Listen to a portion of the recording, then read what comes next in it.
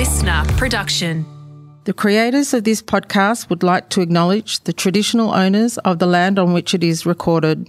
Aboriginal and Torres Strait Islander people are the first storytellers of this land. We pay respect to their elders, past, present and emerging, as well as any Indigenous people who may be listening today. The following episode of TOFOP is rated MA for mature audiences. It may contain sexual references, time travel references, allegations of bin misconduct, and mild coarse language. TOFOP advises that this episode is not suitable for anyone under the age of 15 or anyone who thinks a comedy conversation between two old mates sounds like a terrible idea for a show. Minors must be accompanied by a parent or guardian. This is John Deek speaking.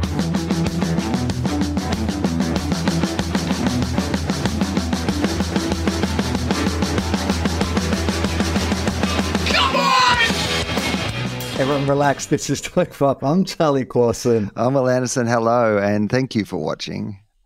And Will, for anyone who is watching the video of this, I missed it. I blinked my eyes and you've styled your hair beautifully. When we were having our chat pre-show, it was everywhere. I turned down to, run it back up or something. I've looked up and your hair is perfectly coiffed. How did you do that? Camera ready. Immediately camera ready. I always have the capacity to at any moment be camera ready. I haven't got any product in my hair because I've been having a problem, much like a problem you're experiencing a while ago, Charlie, which is that I've had some lumps on my head. Oh, Remember you had that period where you had little I'm still in that period, mate. Well, I think it has something to do with the humidity in the area in which we live because it seems to be a problem that I experience when I'm in the Northern Rivers part of New South Wales more than I experience.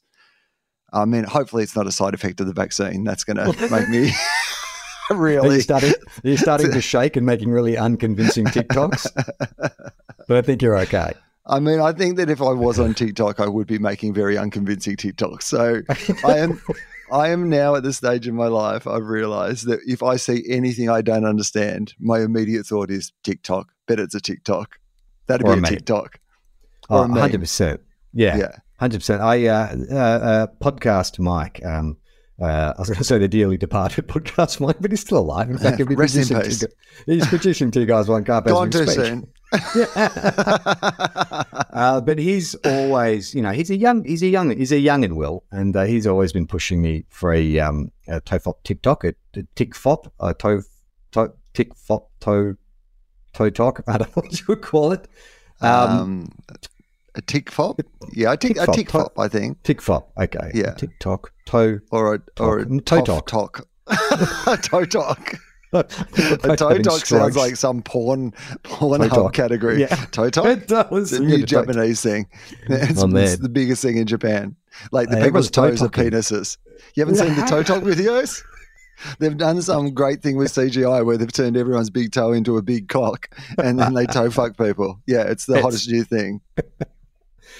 Podcast Mike is always gently encouraging me to make TikToks, and I'm always kind of like, man. And he said, look, we're making these great, social videos that go out every week. They're shot vertically. They'd be perfect for TikTok. And so I said, look, well, Mike, here's the thing. We actually have a TikTok. I don't know if anyone's searched this, but there is a TOFOP TikTok page that has nothing on it. I set it up about a year and a half ago, but I immediately got terrified and slammed my computer shut, and I've never gone back. It was just like I set it up, and all I could hear was just a chorus of young people saying, "This world is not for you, old man." Oh, man, I've been doing some stand-up shows, some what you're talking about, Will, improvised shows, and I talk to the audience, and so you become very aware of the age demographic of your audience, and all I would say is, Charlie, I don't think I have long to go. I think my career is going to be taken out by natural causes. Is it like when I sometimes I'll occasionally pop my head into a Catholic church to see what the congregation's doing, and it is definitely God's waiting room. It feels like a strong gust of wind could clear them all away. Oh, mate, the Catholic Church has nothing on a Will Anderson 5 o'clock in the afternoon show. That is a demographic of mine who are just like 5 o'clock. Yes, that is the appropriate time to go to comedy. Do you think that's also a combo of you being kind of like Mr. ABC? Has that moniker ever been used to you, Mr. ABC, Will Anderson? I mean, I think I'm more the person who puts the C in ABC. You know, I'm not sure that I've ever been Mr. ABC.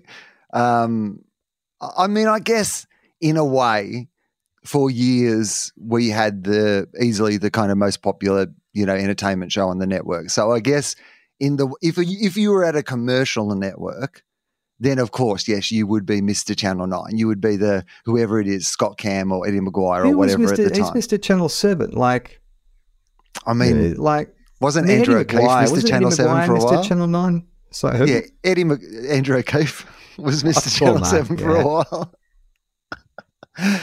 Larry Emder, Mr. Channel 7. Mr. Channel 7, yeah. I mean, would Daryl Summers have been Mr. Channel 9? I mean, Daryl Summers was definitely Mr. Channel 9 at the time. Graham Kennedy. Bert Newton, Mr. Channel 10. Mr. Channel 10, even though he started at 9, though, didn't he, Bert? But he became Mr. Channel 10. Yeah. Yeah. Yeah, who else is there? So, and I guess would it be Kerry O'Brien, would be Mr. ABC, or who's like a beloved former? Bluey. Who's the biggest? Bluey, yeah, definitely. Bluey is Mr. ABC. Oh, no, I remember like 3 years ago, we did like a running joke about how Bluey's your biggest rival and blah, blah, blah. And we all made fun of the fact that, you know, this cartoon dog is a rival. But now, Will, Bluey has won over your trusted friend, Charlie Clausen. Like, I love that show. I mean, I know everyone says that like it's the greatest show, but it seriously is some of the best writing on television. It is like, there is no shame. I don't know if you ever felt like embarrassed that you're being beaten by a cartoon dog. I can tell you, Will, there's no shame in being beaten by that cartoon dog. It is as good as The Simpsons. It is that good, the writing on that show. I saw Dave McCormack, former lead singer of Custard, Dave McCormack, who is he Bluey's dad in the show? Is that who he voices in the show? Bandit Healer. So, firstly, I've never seen Bluey because I am an adult with no children. So I've never watched Bluey, despite the fact that people told me that I still probably would quite enjoy Bluey. I have never seen an episode of Bluey. It has been funny to me for years. I would never like think that anyone who doesn't have kids should watch it. Like, I think if you do, that's great. But I think that the entry point of being a parent is what makes it so great, because it's all about parenting. It's all about families and stuff. Like, it's sort of, Bandit is the perfect example of what a father could be. And so you could probably enjoy it from like an objective level, but I don't think it would affect you the same way as if you're a parent. So that's perfectly reasonable. I mean, I agree with that 100%. But also what I agree with is the point that I'm going to make. I'm going to agree with the point that I'm going to make, which is that I don't think you have the same context of having watched all that other terrible TV that children watch when they're growing up. Because isn't part of the appeal of Bluey that it is so much better than all the other things that you're forced to watch when you're a parent? Yeah, exactly. It's the guy who created it, Joe Brum, I believe his name is, used to work on Peppa Pig. Now, Peppa Pig is an incredibly popular kids show, but it is irritating as fuck. Like, Iona loves it. We have Peppa Pig books and toys, and I can't stand it. Bluey is the same format, same structure. You know, it's kind of like Family Guy is to The Simpsons. And just like the Family Guy came along and shook things up for The Simpsons, like, oh, holy shit, like, you know, you can really push the envelope. Or South Park is probably a better example. South Park came along and said, you can make this. That's what Bluey is. It's Peppa Pig, but not annoying. Yeah, like Peppa Pig with racist cutaways. Some of that shit does not hold up. I'm interested. Not Bluey. I'm not talking about Bluey. I'm talking about Family Guy. No, Family Guy, of course. There are actual like YouTube clips that pop up on my algorithm occasionally, which is like the most outrageous moments from Family Guy or the most racist moments from Family Guy. All the time. That gets fed into my feed more than anything else. What is going on? Is Seth MacFarlane going to deal with like Elon Musk or something? What's going on? I don't know why the algorithm suddenly thought I wanted to see racist clips from Family Guy. I get them all the time as well. I thought it was just me. It was my secret shame. It's like, what have I been searching that I'm getting all these like, it's not, they don't say it's racist. They say it's the most offensive jokes from Family Guy. They don't say it's racist, but it's definitely racist. Yeah. It's homophobic as well. Transphobic, homophobic, racist, sexist, occasional sexist. Last week in the show, we had a listener write in and saying they had been on a meatloaf deep dive. Oh, yes. And we said, well, maybe we'll get back to it the week after. And you said you had a story to tell, I believe, something around the 2011 grand final. Is that right? Well, I was at the 2011 grand final with my dad when Meatloaf famously, like it's one of the, if people don't know, if you don't follow AFL football, if you don't follow bad music fails at major sporting events, it was atrocious. Like just absolutely terrible. He couldn't hit any of the notes. It was like rainy and the weather was terrible and the sound system wasn't working. And it was just famously terrible. He looked really, I mean, I literally just watched it 2 hours ago because I'd never seen it before. And you're right, like he can't hit any of the notes. It's a really miserable day, but he just genuinely looks tired. I mean, he would have been late 60s, maybe early 70s or something when he was up there, but it's just everything's an effort. And he's kind of singing style, like he does a lot of that groaning and stuff anyway, like when he was a young man. But now he's groaning. Like he's just like recording it, but also trying to take a shit at the same time. Do anything for love. Yeah, that's what it sounds like. It sounds like he's choking to death. It's really just like an upsetting performance. But the crazy thing is, too, the clip I was watching, like the band is rocking. Like, it's like a fucking, musical theatre sort of glam rock band. So they're just rocking out. And his backup singer, or the woman he does duet with, has got an amazing voice, which just makes him seem more incompetent. The fact that he cannot keep pace with his band, that he can't like harmonise with his singer, it's unbelievable. So my father, who has never in his life owned a musical album, never bought a record, never bought a cassette tape, doesn't, as far as I'm aware, listen to music at all. Like he listens to the wireless. He listens to programs about farming. Is he like and a caveman brought into the future, like who gets scared of the sun, stuff like that? If you play music, does he shriek and hide in the corner? Just no interest. Like it's not. Right. It doesn't even have like a firm opinion. Like I don't like music. It's just like. Nah, not of interest. Not for me. Not even on my radar. No thanks. Yuck. And so, you can keep your notes and your melodies and your rhythm. I don't need them. All I need is a cow and a field. I am there at the grand final with my father, standing out in the cold and the rain, and Meatloaf is performing. And there were a lot of bad reviews of Meatloaf that day. But my father doesn't listen to music, and he doesn't have... the same standards that he can apply to music that anybody else does in that circumstance. It's very much like me watching Bluey out of the context of not having watched Peppa Pig or Dora the Explorer. It's not like you're going, this is great because I've seen how bad this can be, or vice versa, this is terrible because I've seen how good this can be. And I remember at the end of it just going, oh, I think that was pretty terrible, and turning to my dad. And my dad said this, which is the only time in my life that I've ever heard him comment on music. This is what he said. He said, was that meant to sound like that?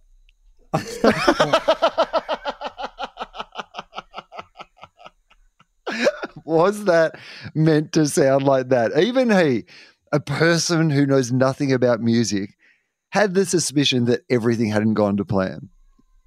So do you think if your father just like...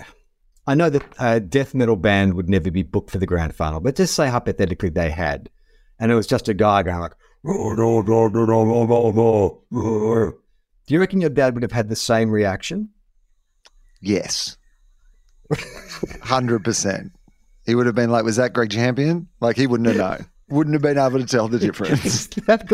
Yes, Dad, if you listen close to that death metal band, they're making a pun about Marcus Bontempelli.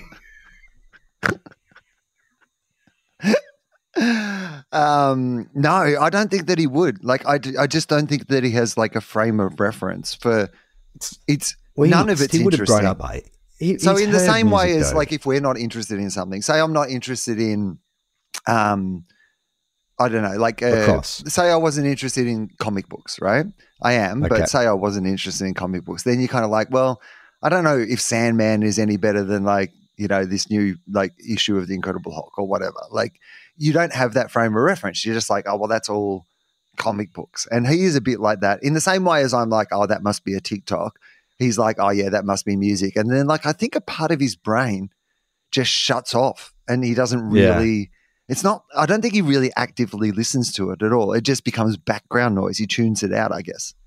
Well, what about someone like, and I get his name wrong, is it Skrillex? Skrillex? Fuck. Or are you talking about Skill Rex Hunt, the brilliant AFL Fisherman commentator / EDM crossover artist? Skill just Rex dance Hunt. beats too, you know? The woman loved it.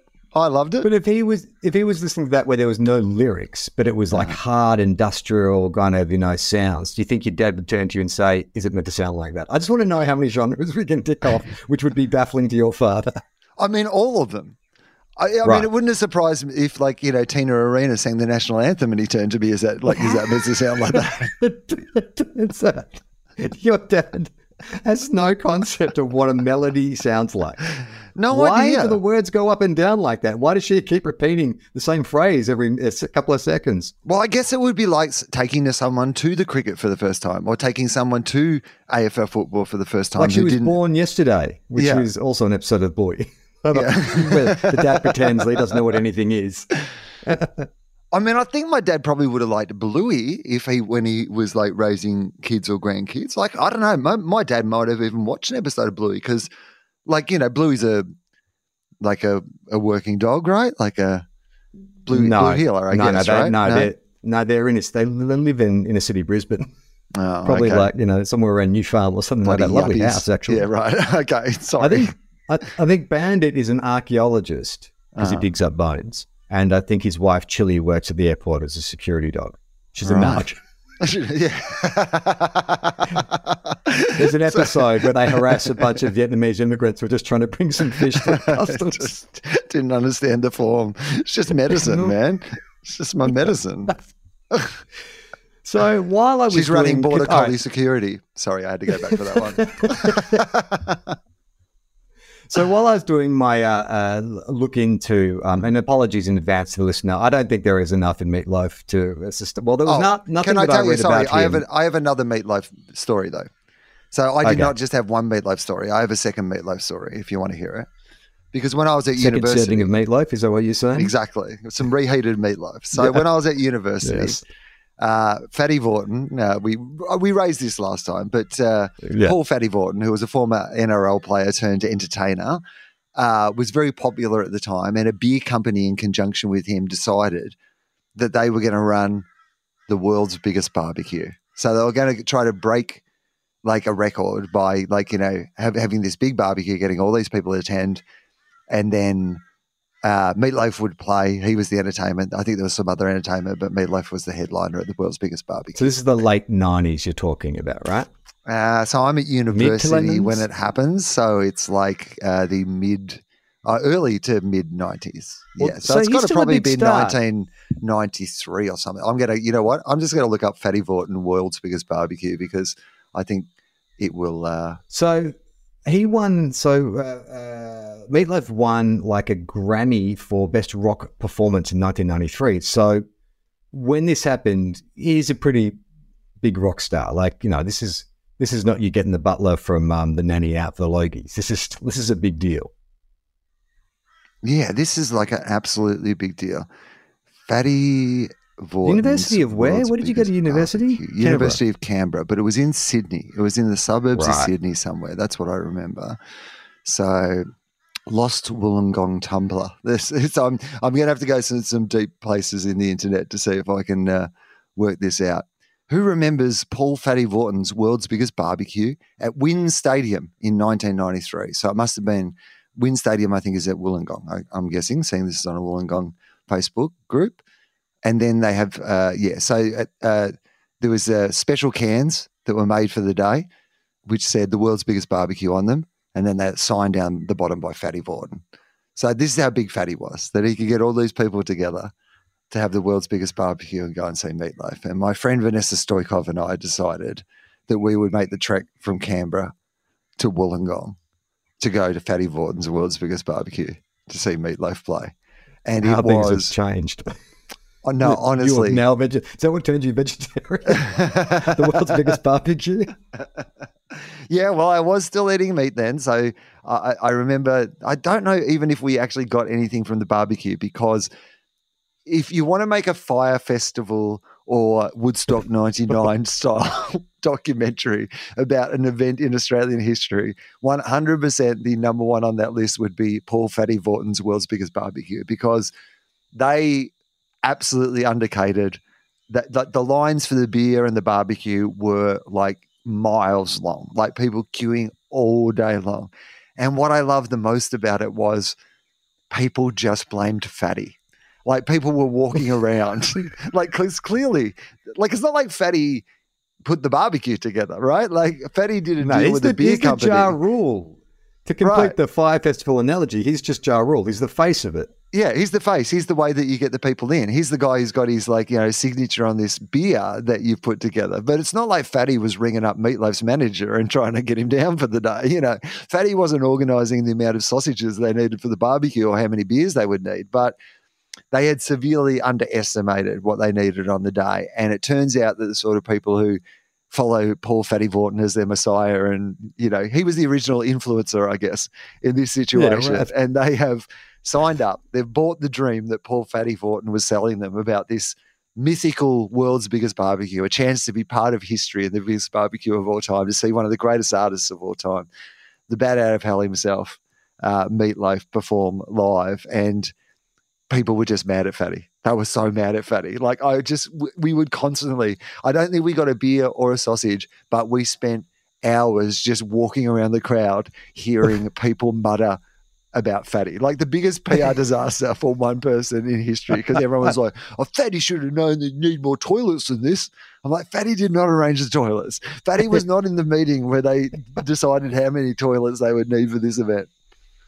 So did Meatloaf actually play though? Meatloaf played like a bat out of hell. He was great. This was like, this is back when Meatloaf was absolutely piping hot, straight out of the oven.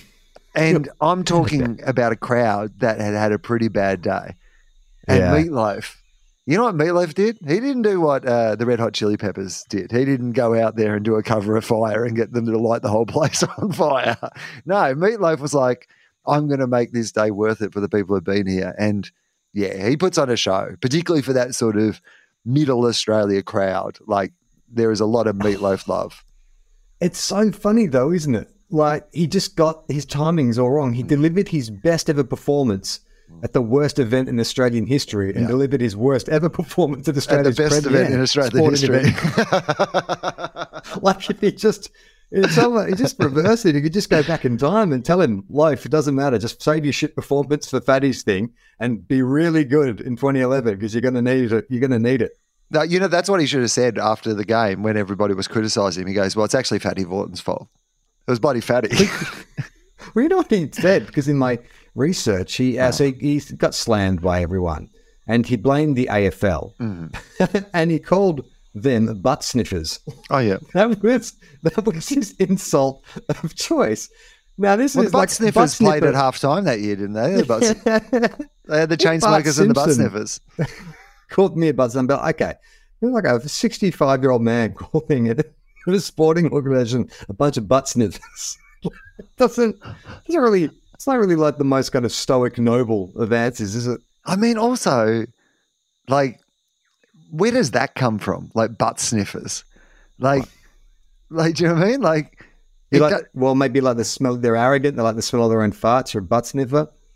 I mean, that's a bit obscure, though, isn't it? Like, it implies that you're sniffing other people's butts. Yeah. Right.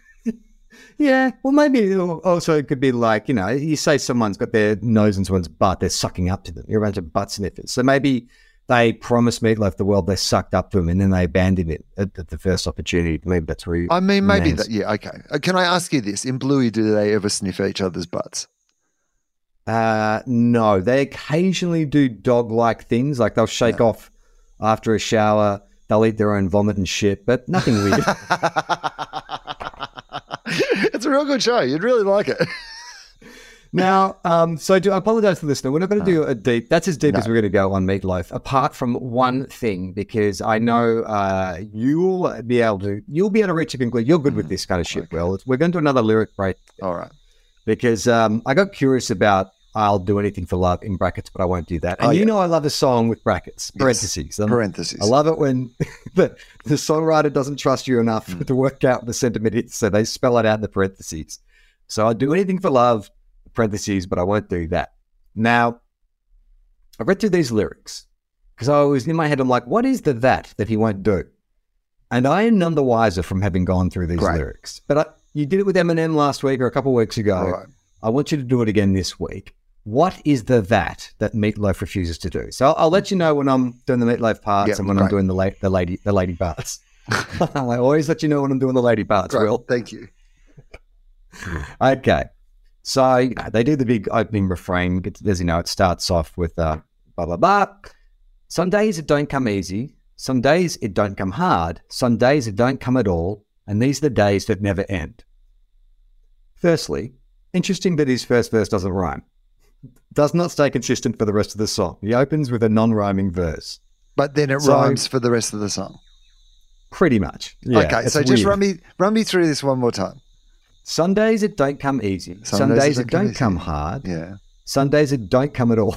Okay, so is it about coming? Like, are we talking about just coming? Like, are we looking for meaning in something that?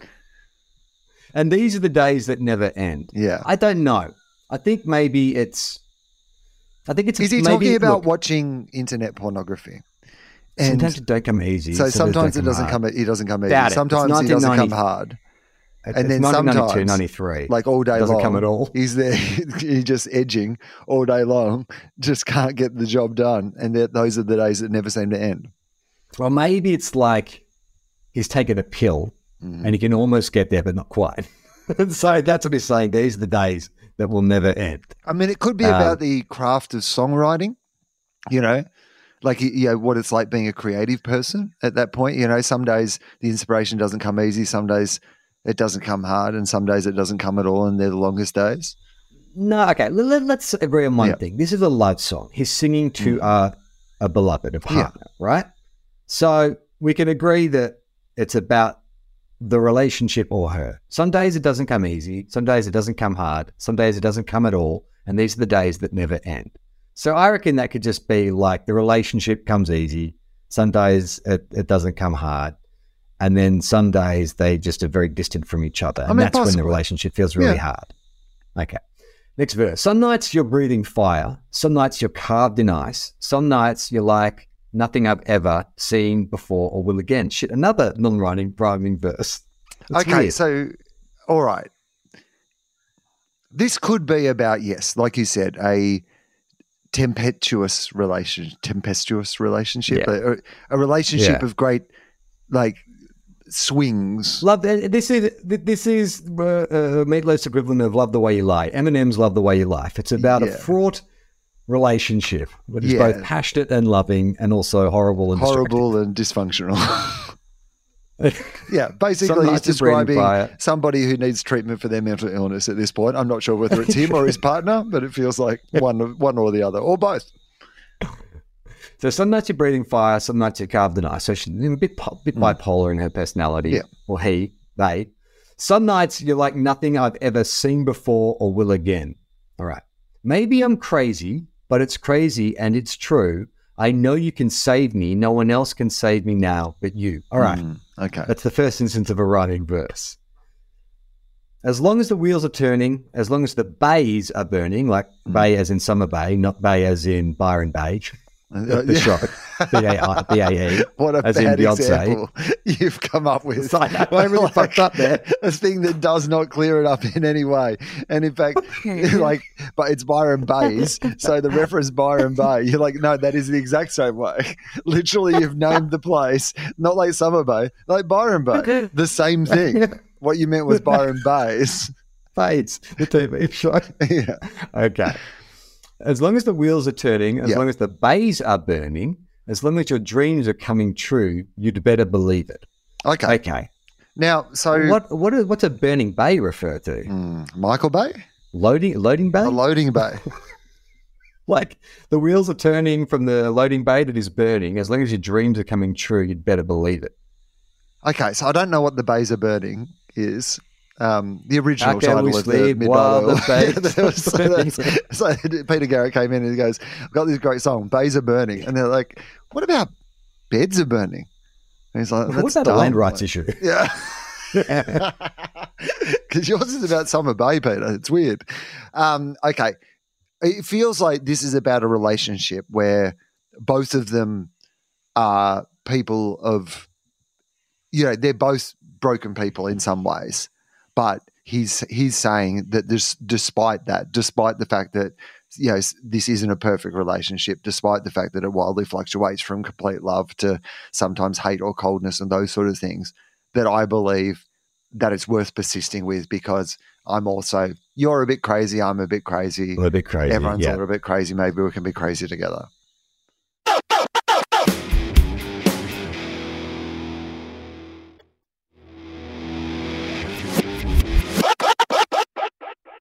Okay, so then we get to the first chorus. I would do anything for love. I know it's true and that's a fact.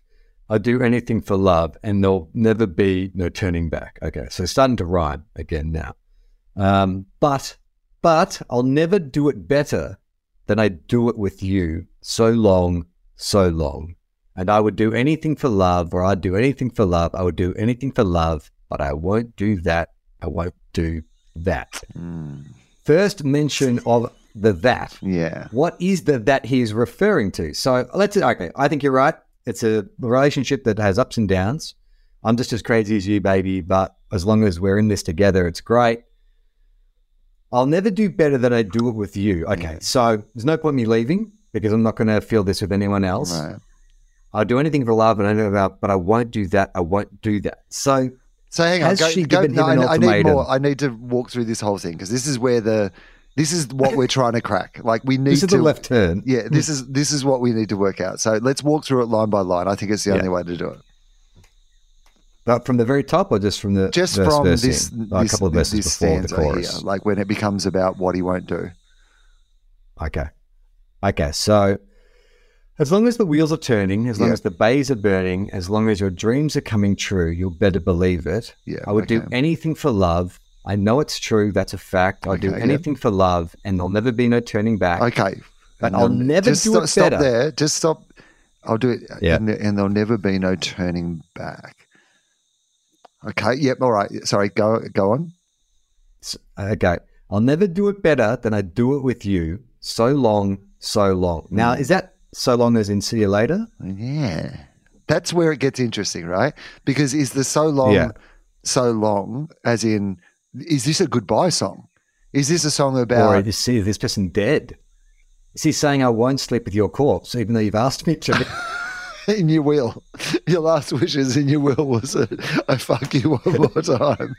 And you're like, I will do anything for love, but I won't do that. That is necrophilia. We've cracked it. Is that what the song's about? I mean, what are the other options? I'll never do it better than... Okay, let's say that the person hasn't died. They've just left. Yeah. I'll never do it better than I do it with you. So long.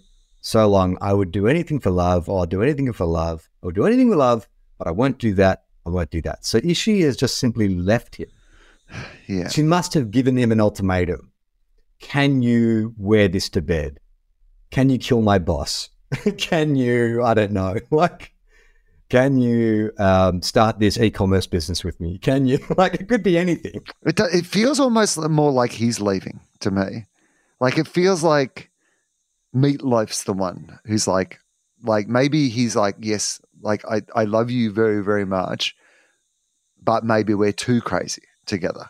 Like maybe this is him saying, the one thing that I won't do, I'll do anything for love, but the one thing I won't do is stay, because that's the ultimate gift of love, is to walk away, because even though she completes him, he knows that he's not what she needs in her life.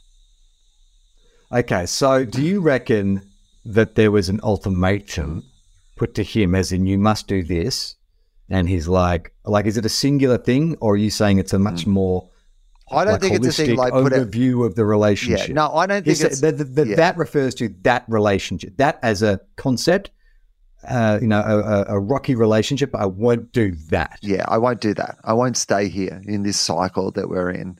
Like that's that. I don't think it's like put out the bins or like rimming.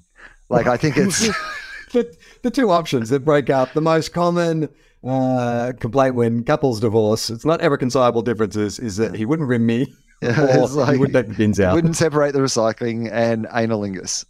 They're the two. No, I just meant to show the spectrum of, I don't think that it is either of those sort of things. I think that is this relationship. I think it is staying. Like he's saying the ultimate gift of love is for him to leave, I think. So is there more? Okay. Yeah. We haven't even got to her call and response yet. I would do anything for love, anything you've been dreaming of. Yeah. I won't do that. I would do anything for love, anything you've been dreaming of, but I won't do that. That gets repeated again and again. And then he says, but I'll never stop dreaming of you every night of my life. No way. But I would do anything for love, and I won't do that. So then she chimes in, or maybe it's if it's written from his point of view, it could be his imagination. You know, he's running through this breakup, and now she says, will you raise me up? Will you help me down? Like she's just fear of heights. Like, is that what she's saying? Will you raise me up? Will you help me down? She's lost the use of her legs, I believe, is what I'm hearing. Well, this is a telling line. Okay. Will you raise me up? Will you help me down? Will you get me right out of this God-forsaken town? So that now gives us some context. Mm-hmm. So let's say Meatloaf, if it's Meatloaf, you know, he's not playing a character. He's done a tour to some small town. He's met this woman. You know, they've had this amazing affair, but it's torrid. You know, it can be violent and hurtful, but it's just so passionate and just full of everything. So he's saying, look, you know, this has been great, and I would normally do anything. I've never met anyone like you, but I can't do this. I'm moving on. I mean, possibly. Okay, tell me more. But this is good. This is more information. Okay. Will you raise me up? Will you help me down? Because I'm scared of heights. Will you get me right out of this God-forsaken town? Yeah. Can you make it all a little less cold? He responds, I can do that. Yeah, I can do that. Okay. He says that twice. Yeah, sure. Yeah, I can do that. Sure. He does that, Larry David. I can do that. I can do that. Okay, then she pushes a little further. Okay. Will you hold me sacred? Mm-hmm. Will you hold me tight? Can you colorize my life? I'm so sick of black and white. Okay. But there's no racial tones to that. Like if she's maybe she's Asian or something and hates both blacks and whites. No. She hated the Michael Jackson film clip for the song Black and White. Black and White. Yeah. Can you make it all a little less old? All right. Mm-hmm. So let's just run through her. I'll ignore his I can do that. So she says, will you raise me up? Will you help me down? Will you get me right out of this God-forsaken town? Yeah, so she wants to leave with him. Yeah. Can you make it all a little less cold? Yeah.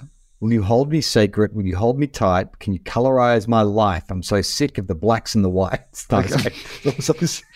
I'm so sick of black and white. I'm so sick of those damn blacks and whites. Can you make it all a little less old? All right, I still think that places her in a small town. It's some kind of she's in a small town. She wants to get out of the small town.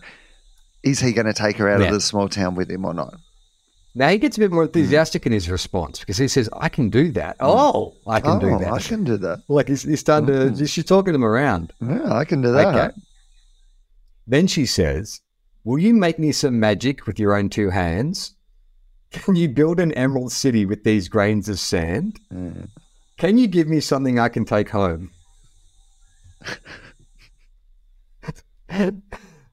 Look, that makes perfect sense. Magic with your own two hands. I don't know. Like, that's just, that's cute sort of pillow talk type stuff.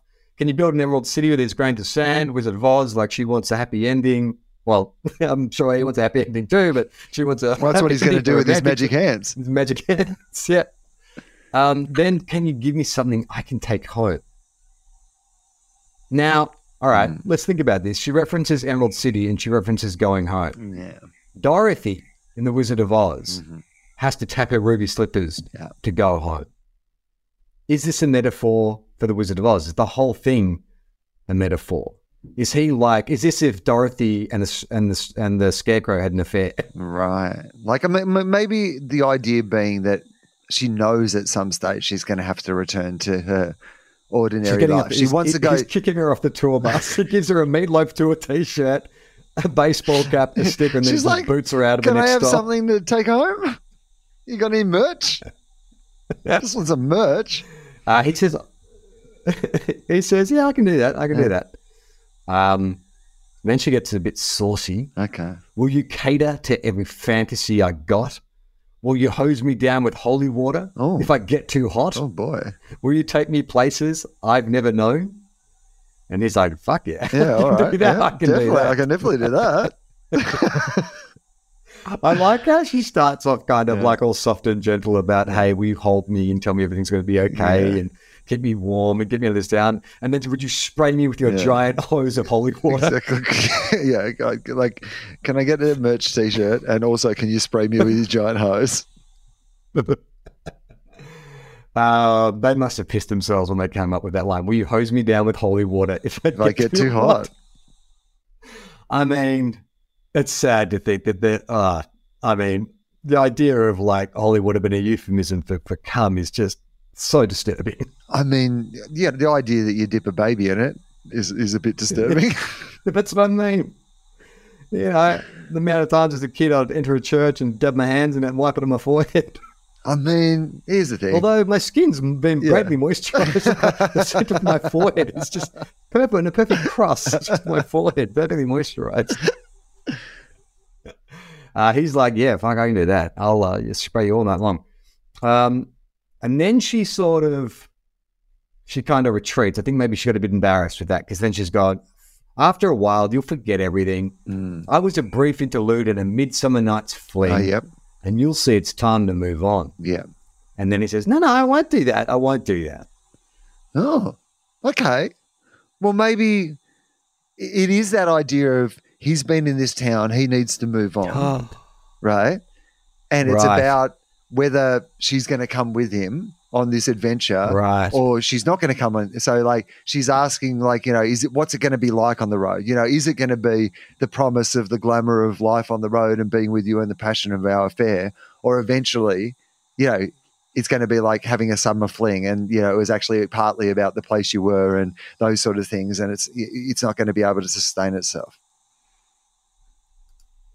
Yes, I think that's what it is. It's like, that is, I won't forget about you. Look, I can't stick around because we're on tour, but I'm not that kind of rock star who just comes to town and fucks a groupie and kicks her off the bus with a bunch of merch. Like, I'll call you and we'll stay in touch and I want to see where this goes. Is that what it means? No, I think it's like he's saying, come with. Like, you can come with me. Like, I think he is saying that you can come with me. I won't do that. Why did he say so long, so long? That's the confusing bit, isn't it? I know, so long, so long. But I think they've met. He's come to this small town. They've met each other. They've had this kind of like raging affair, and he needs to move on, right? Maybe that is stay in one place. Like I can do anything but stay in the one place. I'm a road dog. I need to have my life on the road. I need to be out there doing shows. I've got to go to Australia. There's a guy called Fatty Vorton who's been on the phone nonstop telling me about the world's biggest barbecue, and I've got to get down there. But he's like, maybe we can. Why don't you come with me? Why don't you come with me and we can continue this on the road? And she's trying to work out whether she goes with him or not. But he's saying the one thing that he knows he can't do is he can't stay there for her. Is walk away from love. No, that's the opposite. I think that is that he can't stay there with her. If she wants them to be together, then she's got to come on the road with him because he's an entertainer. He's got the music inside him. He needs to be out there on the road and entertaining people. Meatloaf, then your definition of anything is pretty goddamn narrow. It feels like I'll do anything, but I won't do this pretty sort of common request of, hey, could you stick around if you're in love with me? No. That's the one thing.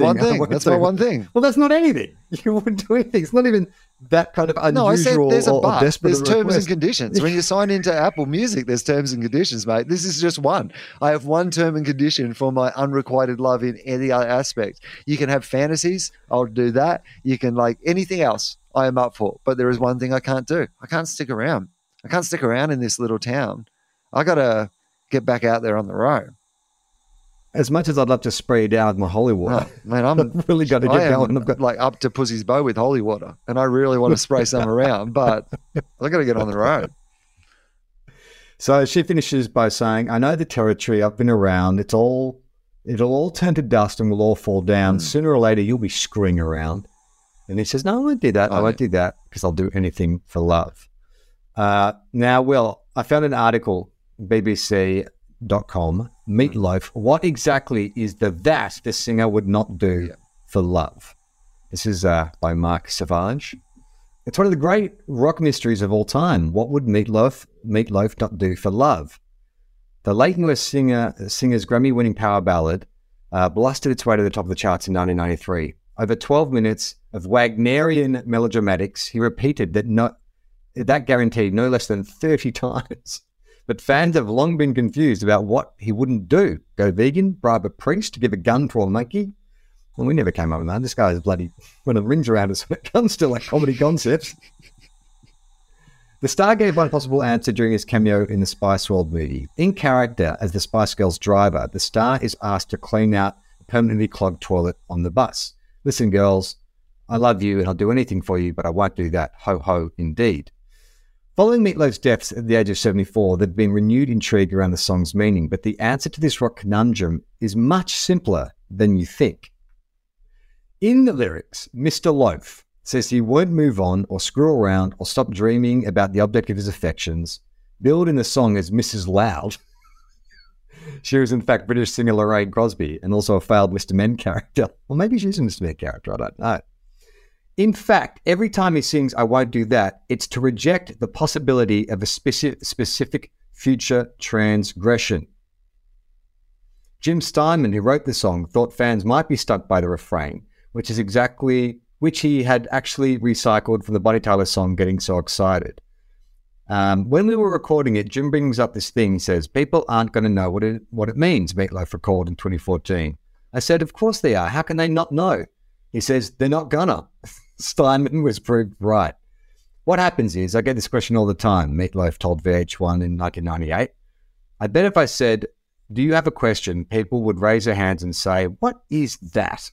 Well, tonight I'm going to help you out, he continued, wheeling out a giant blackboard of the lyrics and illustrating the syntax with a pointy stick. Great. He just did what we basically just did. He did an episode of Tofop.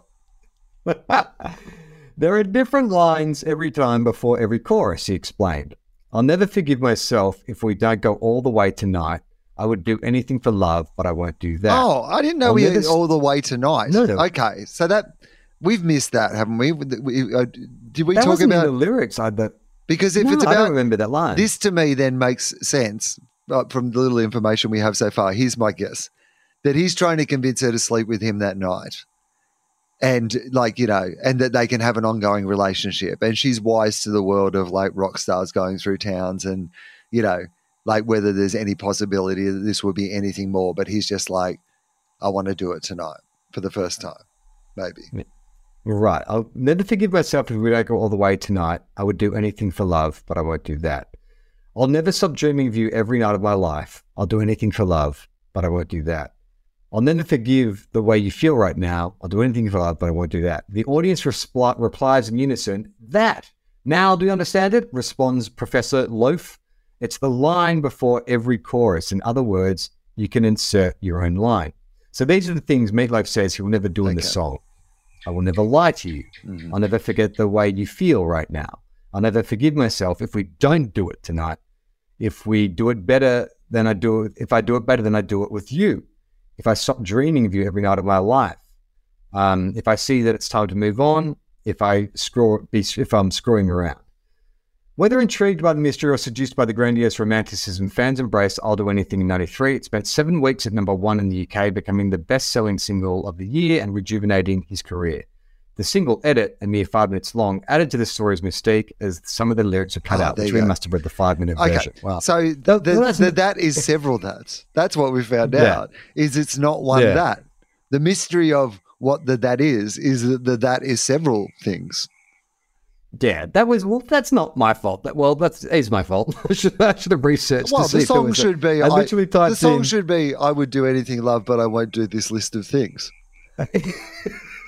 parentheses. Yeah, parentheses. But I won't do this list of 8 things that I'm going to run you through now, or 5 in the radio edit.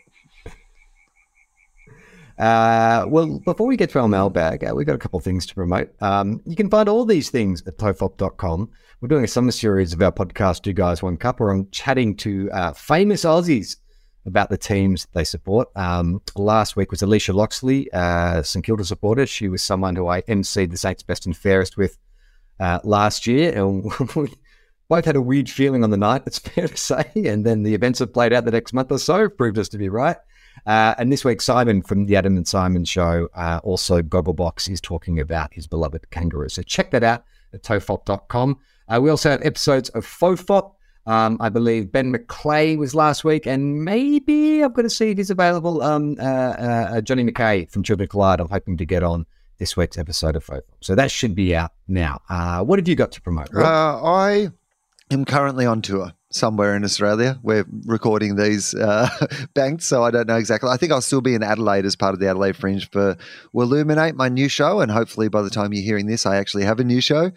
And then that is touring all over Australia. So if you are somewhere in Australia, particularly the capital cities to start, then go to comedy.com.au and you can find all those dates and details. I would love to see you at a show. My last year's show, Willogical, is for free on ABC iView. You can check that out. And I also have a book. It is called I Am Not Fine, Thanks. It is still available, and it would be great if you could buy that as well. That'd be great. Now, Will is famously off social media, but if you, dear listener, are still on social media, can I encourage you to subscribe to either at Tofop on Twitter or Instagram, because every week we're posting these highlight videos cut together by our fabulous editor, Nick, and they're my favourite part of the week. He actually makes us funnier and snappier than we are. He takes an hour podcast and turns it into a snappy 45-second clip. They're really fun. We're going to be uploading them to our YouTube channel soon, so if you don't want to subscribe to those social media platforms, I understand. Hopefully you're not against YouTube as well, because if it's all three are off the list, we can't help you. There's no way you can see us. Oh no, there is. You can subscribe to our Patreon where you can watch full-length episodes. So there is plenty of ways to see us. We would appreciate it if you did check out our YouTube channel and subscribe. And if you want to support us, you can. Patreon is the best way to do that. For as little as $1 a month. Bonus episodes, lots of back catalogue of stuff, artwork by James Fosdyke, exclusive comics, the works. Right, Will, a few weeks ago we talked about a woman that I had met at a party in Byron Bay who told me that she had a sister. The mystery sister. That was identical to her, that was not a twin. So that has fired up some of our listeners who have their own theories. This was from Elise? I guess it's Elise. Or Ellis. ELLISW? I think, is that a mistyping? It must be. Unless that person's got Eliswa. Come on. Eliswa has written in. Okay. Hey, Will and Charlie. I had to pause the pod and write in. I think she does not have a sister, and her response was one of self-protection. She probably feels it off automatically when she's not wanting to engage in conversation with a man she does not know. That was my initial take. You thought that was probably unlikely. Well, I know you don't think I give off I know weirdo that vibe. that is a thing that, of course, women have to do, and that is sad that is a thing that women have to do. And I can understand that if you're the sort of person who has to, you just feel your privacy is invaded in some way in like a small town, then maybe it's just instinctive and you do it.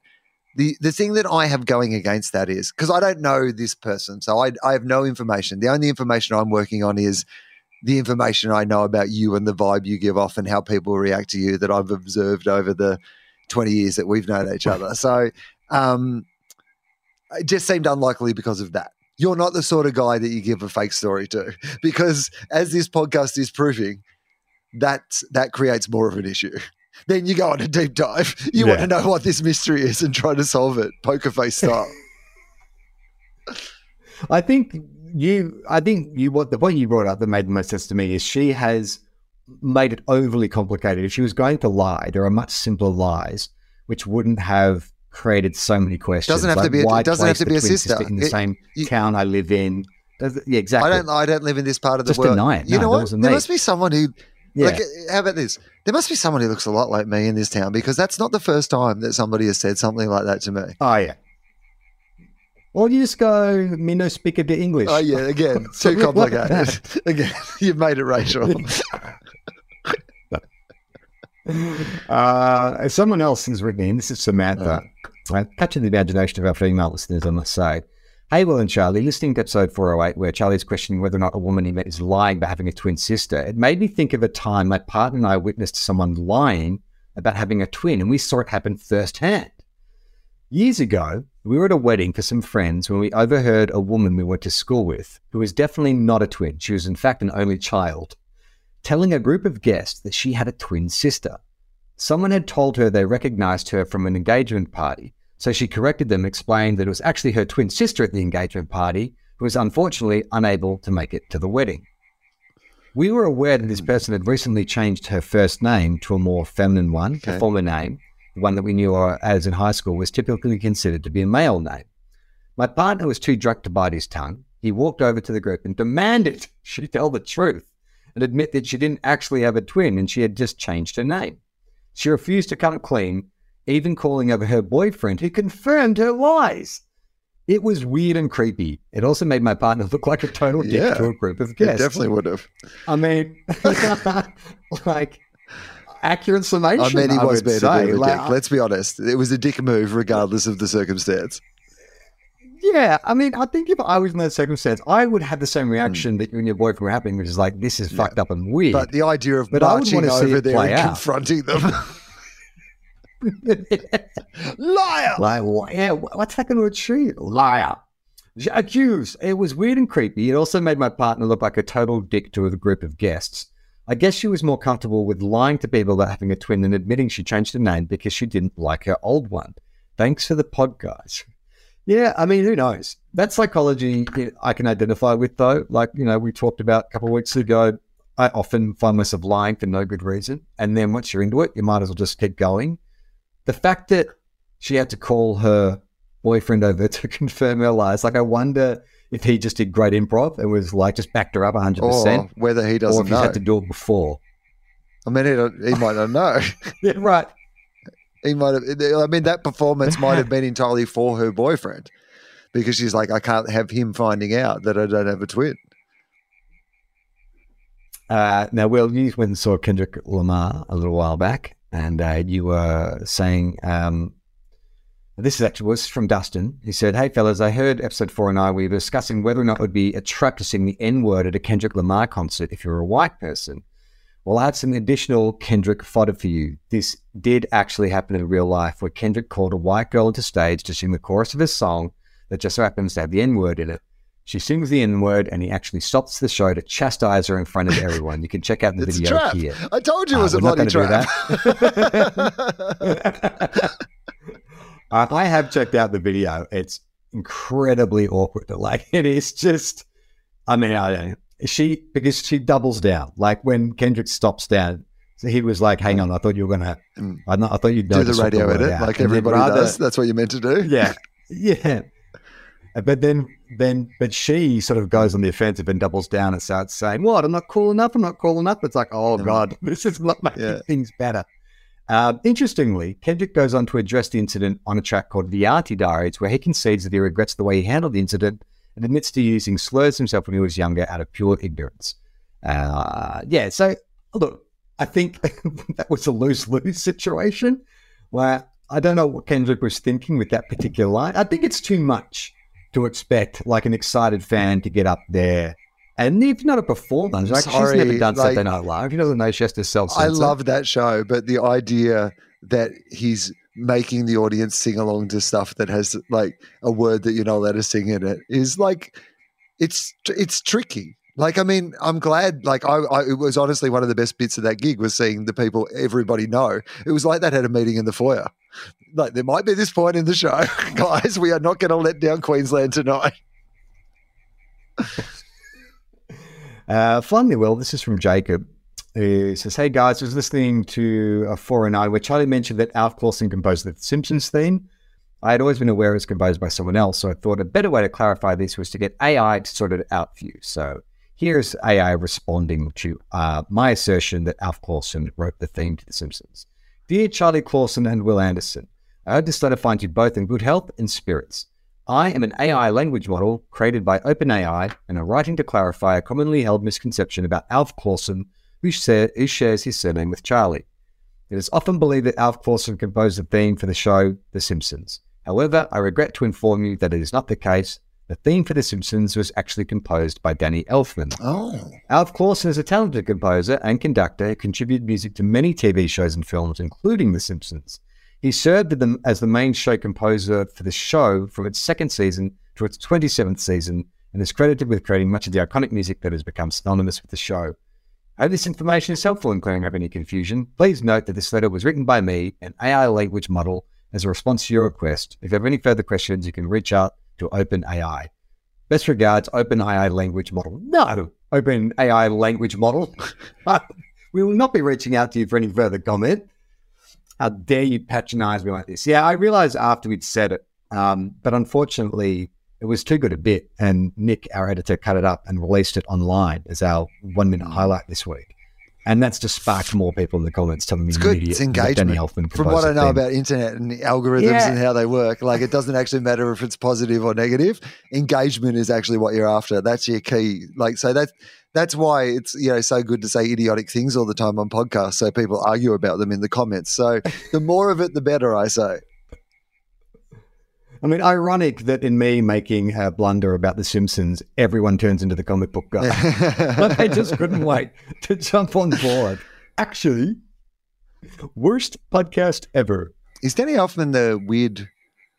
Is he like a weird looking dude, Danny Elfman? No, he does mainly Tim Burton's films. He's known mostly. He does all the Tim Burton scores. He used to be Oingo Boingo. Did he get really fit though? Like at some stage? Am I right in remembering that? I don't know. He got really fit. So I just Danny Elfman ripped, or Danny Elfman jacked, or Danny Elfman fit? Yeah, how Danny Elfman got that Coachella body. Yeah, holy shit. He looks like, wow. That's crazy. And like a whole bunch of tattoos or something. Is that right? Yeah, it's bizarre. It's the weirdest thing I've ever seen. It's kind of like when Carrot Top got all jacked, because he's got this long sort of shaggy red hair, but he is definitely on steroids. Like he's super muscular, vascularity, covered in tats, playing like an electric guitar at Coachella. Holy shit, when did this happen?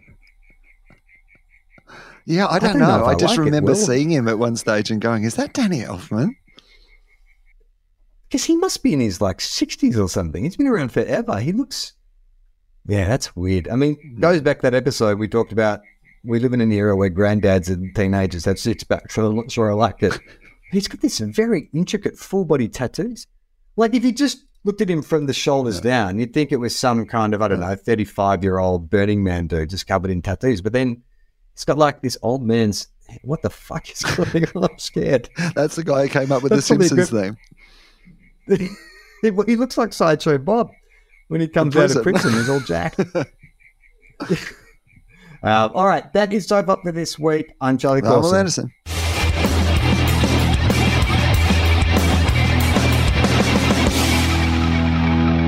How long? Not long. Everyone relax.